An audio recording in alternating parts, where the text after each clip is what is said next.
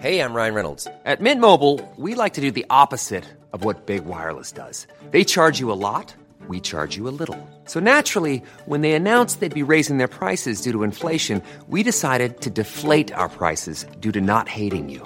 That's right. We're cutting the price of Mint Unlimited from $30 a month to just $15 a month. Give it a try at mintmobile.com/switch. $45 up front for 3 months plus taxes and fees. Promo rate for new customers for limited time. Unlimited more than 40 gigabytes per month. Slows full terms at mintmobile.com.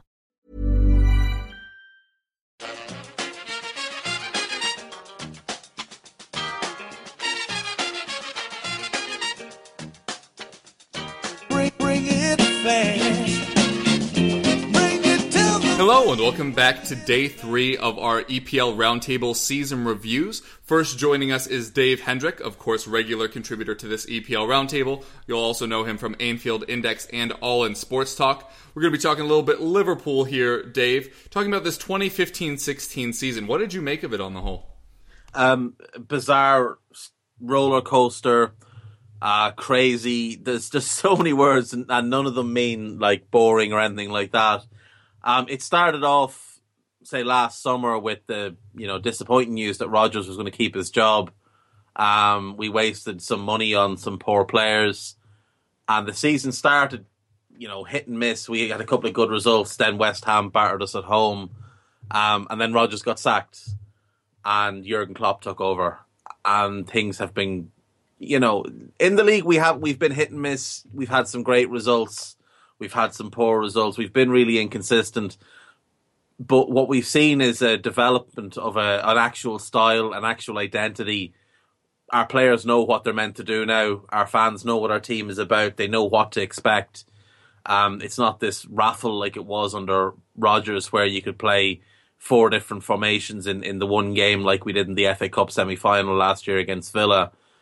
We have a set way of playing, and it's just a matter of getting the right players in to play that way and, developing the players we have. And we've seen great development. Like, the biggest thing we can take from this season is not just that Klopp has implemented his style, it's the development of Emre Can, Divock Origi, Mamadou Sakho before the issues. He was developing well.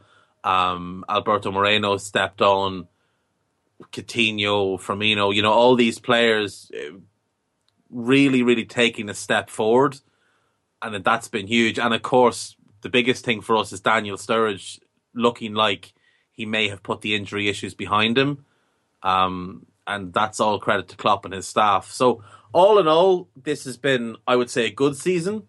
Not reflected in the league position, obviously, but if we win tonight, as people listen, we're going to be in the Champions League next year. We'll have won the Europa League, and you can't really argue with that. In the first season with a manager who didn't buy anybody in January, it's very hard to argue that it's a good season. I can't see how anyone could suggest it's not a good season. Even if we don't win the final, it's a good season because we'll have gotten to 2 finals in the one season. We'll have put ourselves back on the map in Europe, and we won't have Europa League to distract us next season. And the last time we didn't have Europa League, we almost won the Premier League. And we've got a much better manager this year, and we're going to spend a lot of money this summer.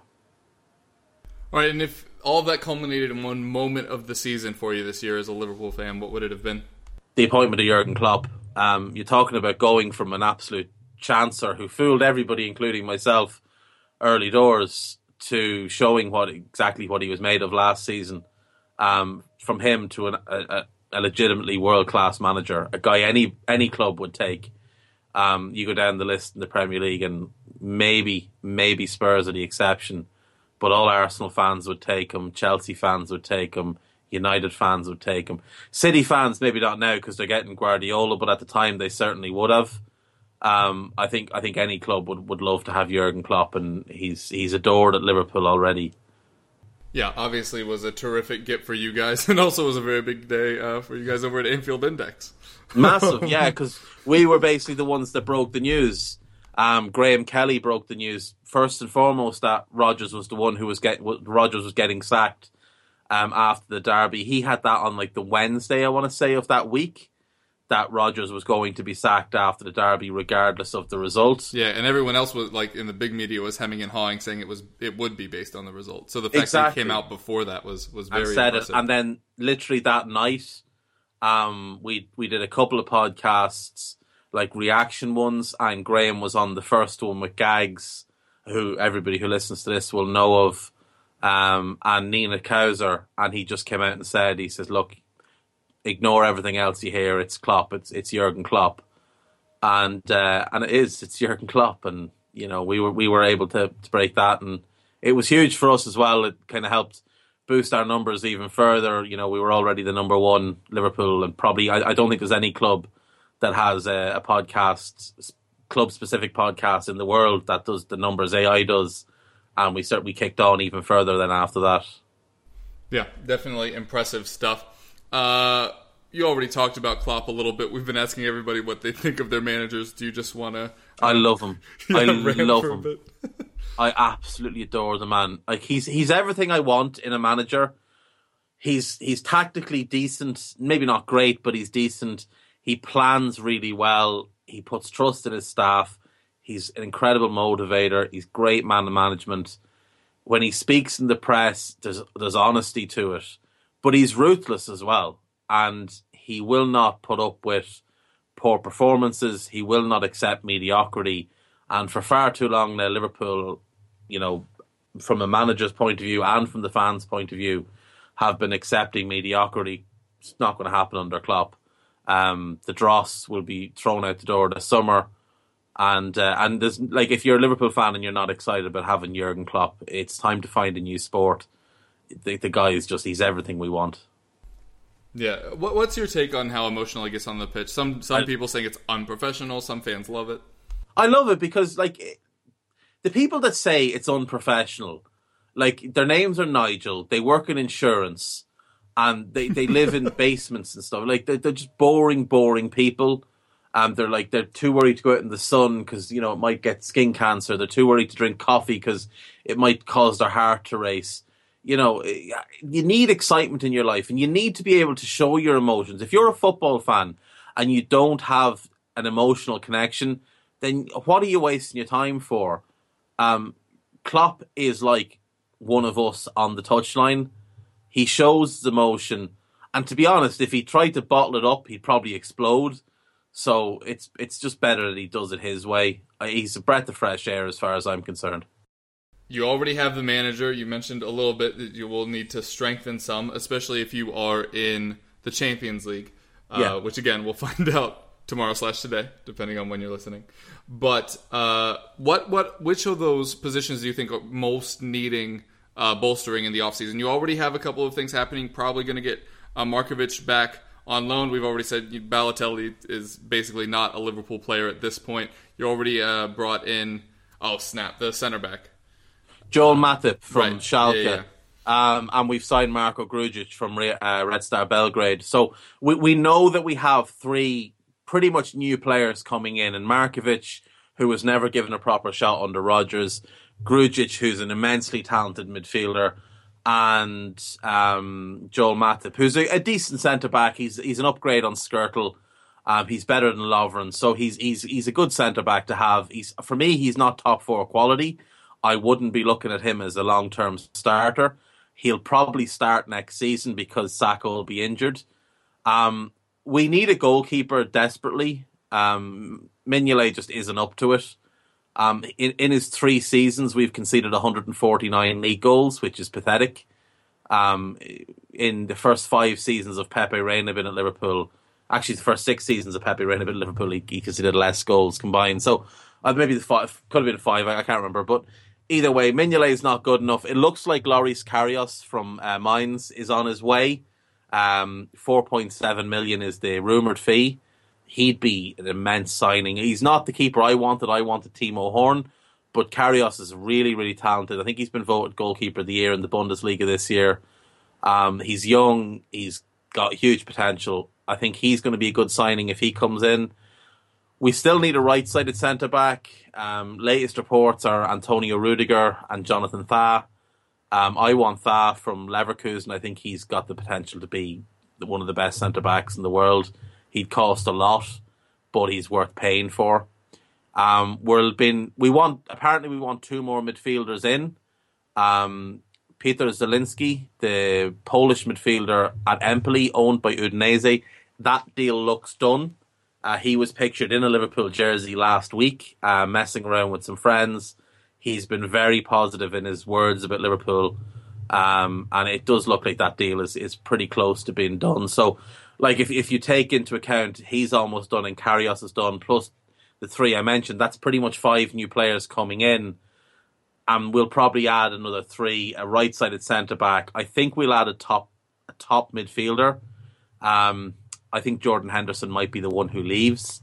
I could see someone like Jonas Geis from Schalke, maybe, or Højbjerg, who was at Schalke on loan, is leaving Bayern Munich. Maybe he comes in. Now, he's young. He's not quite the finished article by any stretch. He's not at the top midfielder, but he's one that has the potential to be that. And I think we'll sign an attacker. We were heavily linked with Ousmane Dembele. He's chosen to go to Borussia Dortmund. And who can blame him? You're going to go play with Mkhitaryan, Royce and Aubameyang. You're going to have the time of your life there, kid. Breel Embolo, the striker / left winger from Bâle, he's been linked heavily now in the last couple of days. And he looks like one that we do like. So I think we're going to sign 8 players this summer, at least, possibly even 9. I think there's going to be a big clear out. But the key positions for me that have to be filled are goalkeeper, right-sided centre-back and defensive midfielder. We needed these positions filled when Brendan Rodgers took over. In fact, scratch that. We needed those positions filled when Roy Hodgson took over. When Mascherano left, we needed a defensive midfielder. We haven't signed one. We've been putting up with Martin Skrtel at right-sided centre-back. This season it's been Lovren. Neither of them close to good enough. And Reina had dropped off massively in his last couple of years. And Mignolet just isn't up to it. So, they're the 3 positions we need. Anything else on top of that will be a bonus.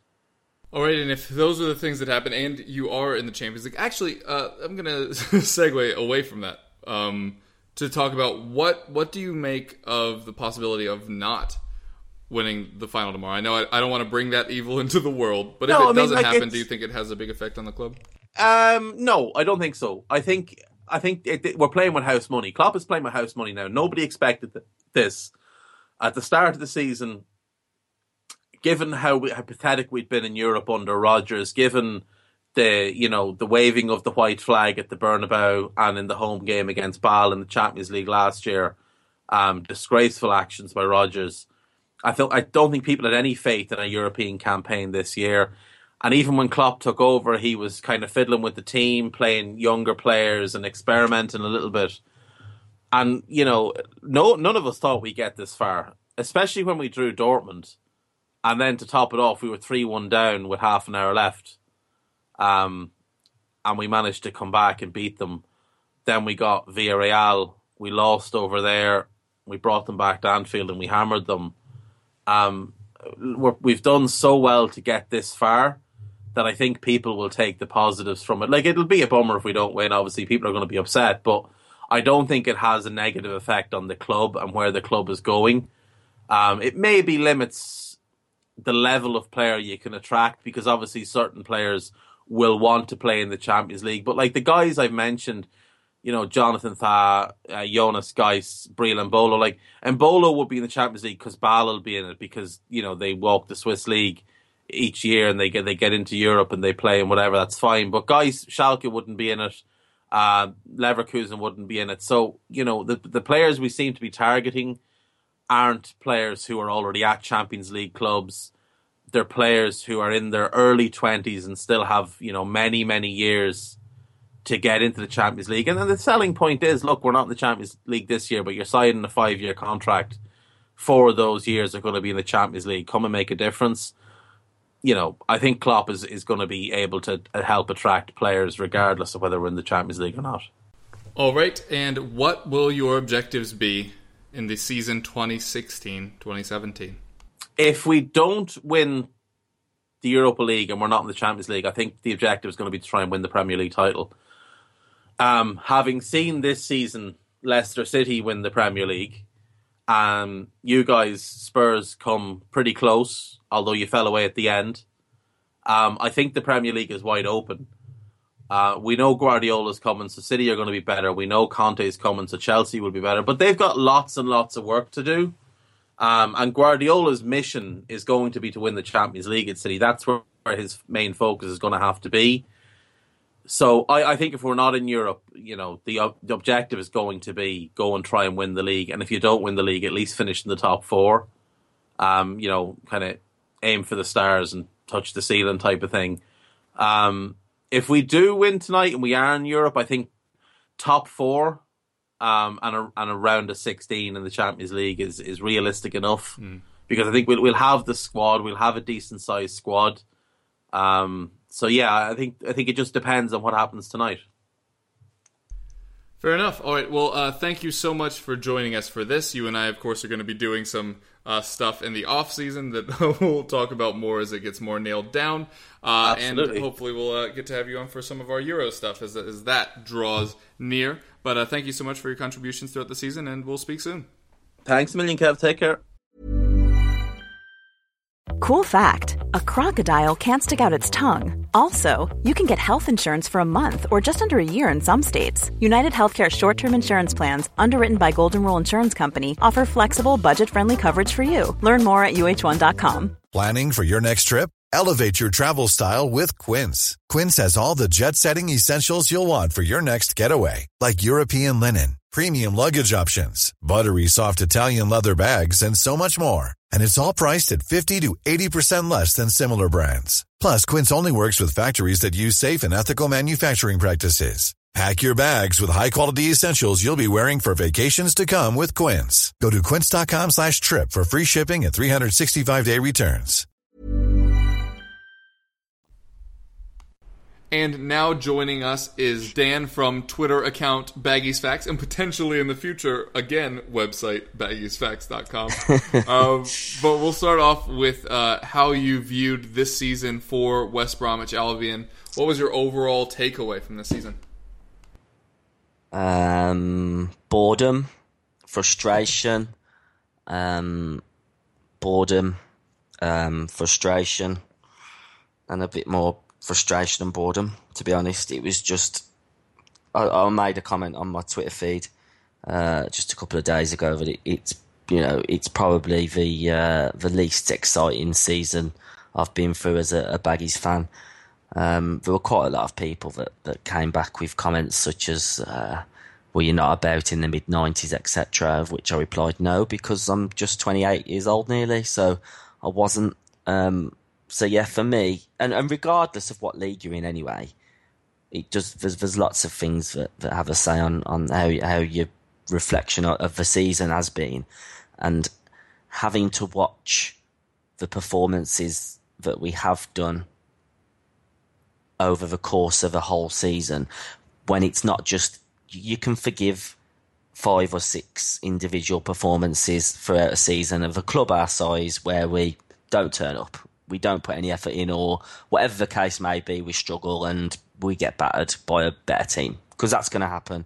But what you cannot accept is starting defensively against Watford at home, or starting defensively against Bournemouth at home, or etc. etc.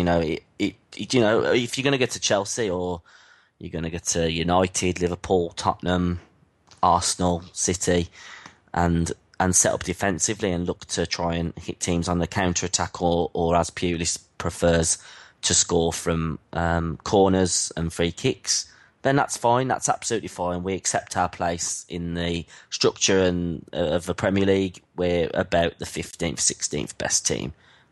But maybe a little bit better than that sometimes. But, you get the picture. We're not expecting, we're not expecting to see stupendous runs from inside our own half where we've got the players with the ability to beat 4 men, stick one in the top corner, and then beat teams 4 and 5-0. But on the return from that, we cannot just accept that we're going to put in 15, no exaggeration, 15 or 16 performances this season where there has been absolutely nothing to get excited about. The atmosphere at the Hawthorns this season has been worse than I've ever known it. Fair enough. Occasionally, we'll get the 3 points and it'll tot up our tally, and we'll get to 40 points. But in terms of excitement and wanting to be around the club and wanting to be part of it and wanting to go to away matches and do all the things that I'm so used to doing, it's just the club is it'd be more enticing for someone to give me 2 pins and stick them directly into my eyeballs. So perhaps not a glowing review, but if you did have one positive moment of the season, what would you say was the best moment? The final whistle on the last game of the season. No. I mean, there are positives. You know, we've got a point at we've gone and got a point at Anfield. We've beat Manchester United at home. We've got points at Chelsea and we've got a point at Leicester. We've picked up some decent results. We've got a point at Tottenham. But on the whole, I mean, I don't know. I would probably say, personally for me, beating Everton 1-0 away from home, and Everton having 37 shots at goal and Albion having about 23% possession was just really funny. As much as it was typical Pulis, I enjoyed the day out. So maybe that I would probably go for beating Arsenal 2-1 at home.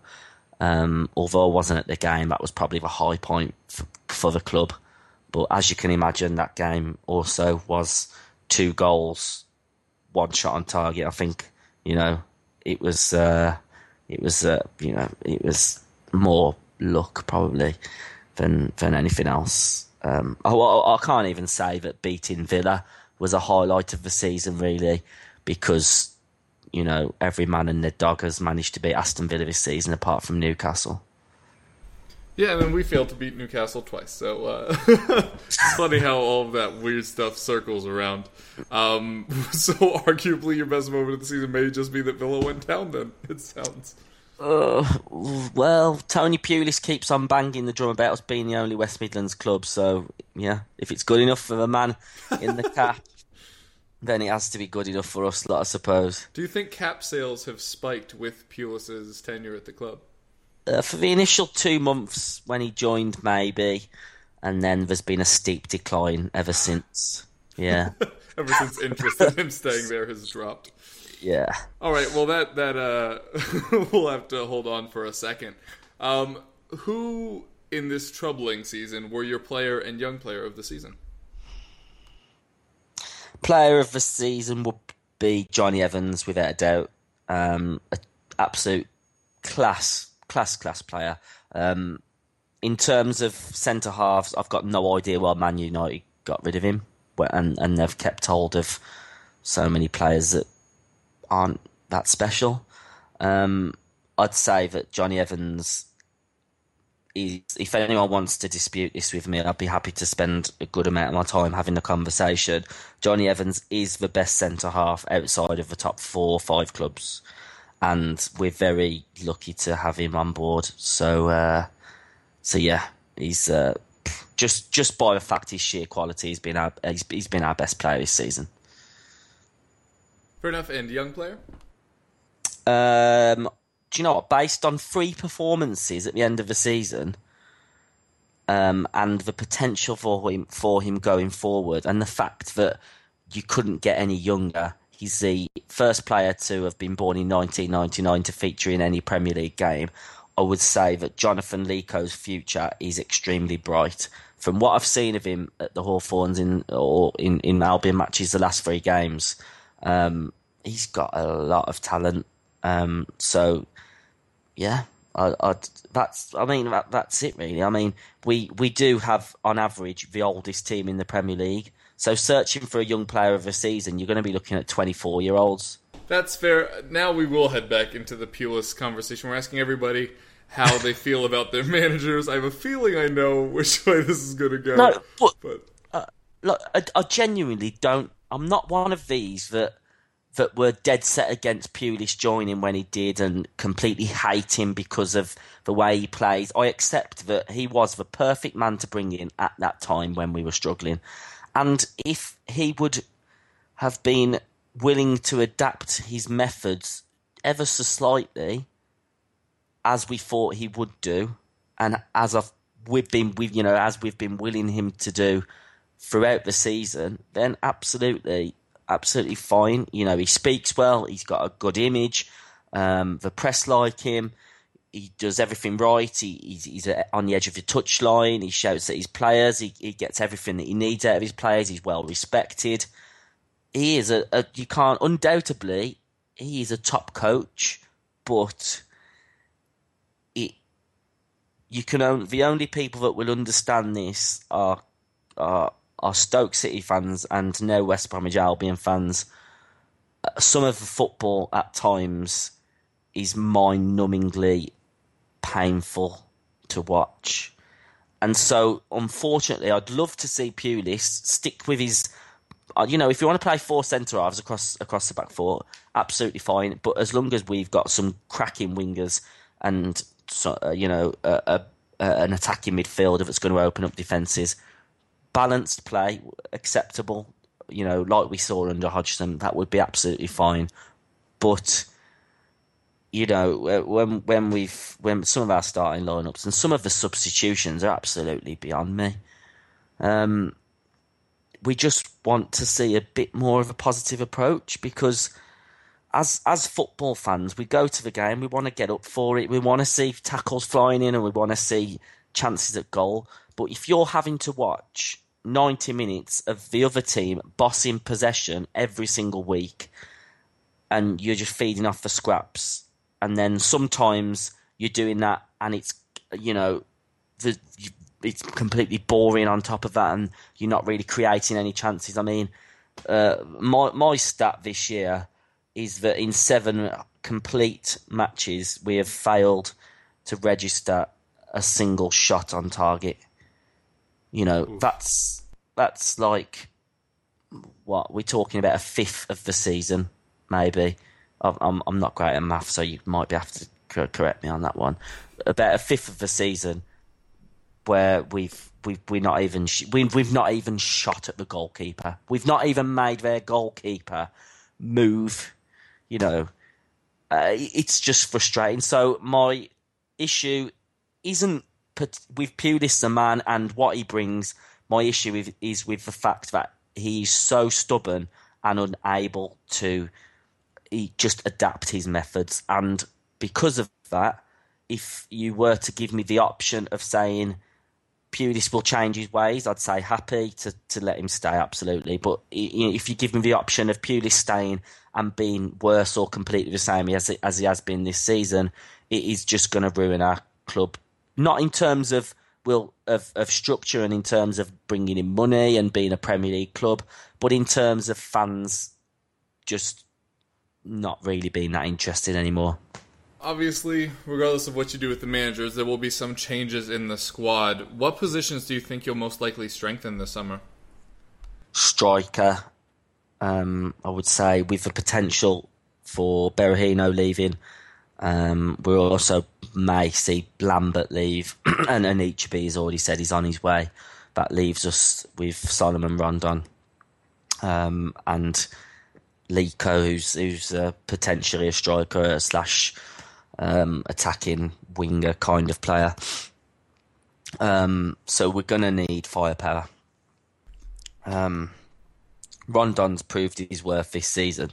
If Rondon's playing for a club like Southampton or West Ham or Everton, or a club that does like to go over the halfway line a couple of times a match, then I think Rondon scores 20 goals this season. He's scored 10 in a team that just doesn't create chances. Fair play to him. If you could give him someone to feed off for scraps along with him, then I think that'd be cracking. Personally, I'd like to see us go for Naismith from a relegated team in Norwich. Very affordable, and a player that, given the opportunity, can bang the goals in. Yeah, I personally am not sure that Tottenham will still be in for Berahino, but if we were, would you be interested at all in a hypothetical swap that would involve Ryan Mason? You could give me a £5, mate, and I'd sell him, yeah, because I just don't like his attitude. Give us Mason. In fact, re-sign Townsend and then give us Townsend. Well, why don't you just sign Townsend? He has a halved sell-on fee from Newcastle now that they've gone down. Yeah, he shouldn't be anywhere near the England squad, I'm sorry. But yeah, I'd be interested in whatever deal was willing to be had. Do you think you'll be in for wingers? Because at times this season you've just had a glute of central midfielders that you just kind of force out on the wing. We sign wingers like McManaman, like Gnabry. Yeah. Like the young lad who we had on loan from yourselves. Pritchard, quote unquote. Pritchard, yeah. And we don't play them because Tony Pulis. The problem is with most wingers that aren't at the top highest level is that their defensive capabilities aren't always up to scratch, and then that means that there's a massive bedding in period for them at our club, which then means that Pulis just ends up freezing them out. So, it would be great to see players given the freedom to go and do something special, but those kinds of players, I think, are probably out of our reach, especially seeing as they know that Pulis is our manager. I'd have loved to have seen us keep Stefan Sessegnon, but it looks like even he's going to be on his way out now. All right, and with all of that taking place, what do you think the objectives will be for your club next season? Always, go on, Kev, say it for me. What's Albion's objectives every season? Staying up? Yeah. It has to be. It has to be to stay up. I'm not going to get ahead of ourselves. Even if we was to get a new manager who was forward thinking, the objective is always going to have to be to stay up. Because it's, we understand where we are, and it only takes a few slip ups to be in amongst it, as Newcastle and Villa fans will tell you. All right, and any final thoughts to wrap up this season? Pass me the pins. All right, well, thank you so much for coming on throughout the season and on today as well. And we look forward to speaking soon, and assume we'll talk about something during the Euros. We're still not sure how we're going to format that, but we will be doing something around then, and we'd love for you to be a part of it. Yeah, look forward to it, Kev. Cheers. Thanks a lot. All right, well, this one was a little shorter than previous episodes, but that is still it for today's show. Thanks again to our guests for joining us, and if you'd like to follow them on Twitter, you can find Dave at DaveHendrick_AI and Dan at Baggies Facts. We still have plenty of reviews coming for you tomorrow, so we hope you keep listening.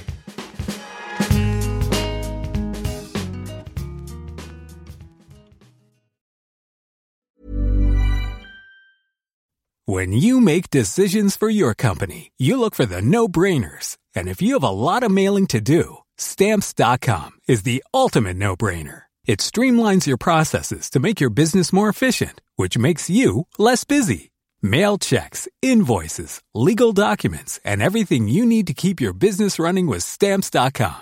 Seamlessly connect with every major marketplace and shopping cart. Schedule package pickups and see your cheapest and fastest shipping options from different carriers, with rates up to 89% off USPS and UPS rates. And with the Stamps.com mobile app, you can take care of mailing and shipping wherever you are. Make the same no-brainer decision as over 1 million other businesses with Stamps.com. Sign up with code PROGRAM for a 4-week trial, plus free postage and a free digital scale. No long-term commitments or contracts. That's Stamps.com. Code PROGRAM.